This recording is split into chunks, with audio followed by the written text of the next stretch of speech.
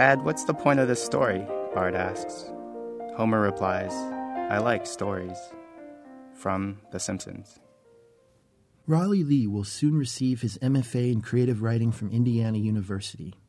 At Indiana, he was a reader of poetry and nonfiction for the Indiana Review and the 2010 recipient of the Berthold Cleaver Writing Prize. Raleigh grew up in Meadville, Pennsylvania, a small town in the northwest part of the state. Welcome to The Poet's Weave. I'm Christopher Citro. Raleigh, what have you brought to read to us today? Smile cheese. There's a wedge of cheese above the shutter, above the flash cube, above the mouth that says its namesake. It is cartoon yellow with perfect negative bubbles dotting its surface. The moon's surface was once made of cheese, but the astronauts in their pontoon debunked that myth and made one giant leap to lessen the grins of boys and girls worldwide. Those girls and boys like cheese and strings, but mice don't actually enjoy cheese and strings, or cheese in any form for that matter. They prefer creamy, whipped peanut butter and whatever peanut butter is smeared upon. Mice, when taking photographs, ask the subjects to say peanut, and they laugh and laugh until the strobe traps them in a funny kind of light. Woman in Flames Walks Through Mall. The title is from a headline shown on CNN. Her combustion began after a morning of cold cereal. A spark leapt from her right eye and started a samba on her forearm, the hairs tiny fuses to her flammable skin. She pretended not to notice while her husband didn't. He left for work early. By mid-morning, her whole right arm was simmering blue, a pilot light for the rest of her body. With her left hand, she jotted down her grocery list of tofu, celery, milk, and orange popsicles. At the grocery store, the fire breached her armpit and made its way south to her lower torso and engulfed her legs.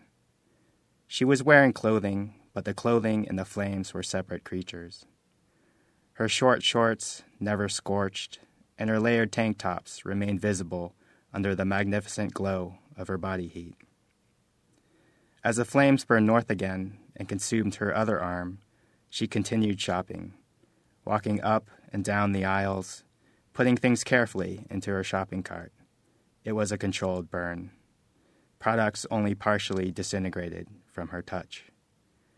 When she began to stand in the express checkout lane, the store manager finally decided to ask her to leave, saying she was frightening the other customers. At that time, her whole body was radiating with the colors of an inferno. She left the grocery store and proceeded to the local mall. It wasn't crowded on that Monday, and when she made it to Macy's, she found what she was looking for. She embraced a mannequin that resembled her lover. As he began to liquefy in her arms, she told him they were safe. They were home. Their bodies cooled in the rain falling from the ceiling. Early morning walk. Ask me to walk with you, and I will. Before dawn, after the persistence of television causes my eyes to cease blinking, I will rub my unshaved chin, throw on your favorite shirt of mine, and meet you at the familiar break in the woods. I'll follow your rustling down the path to the creek, where I had just walked during the heat of the day.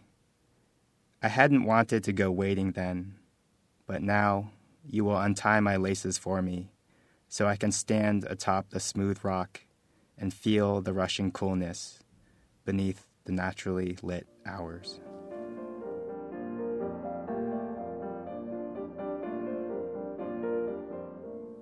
You've been listening to poems by Raleigh Lee on The Poet's Weave. I'm Christopher Citro.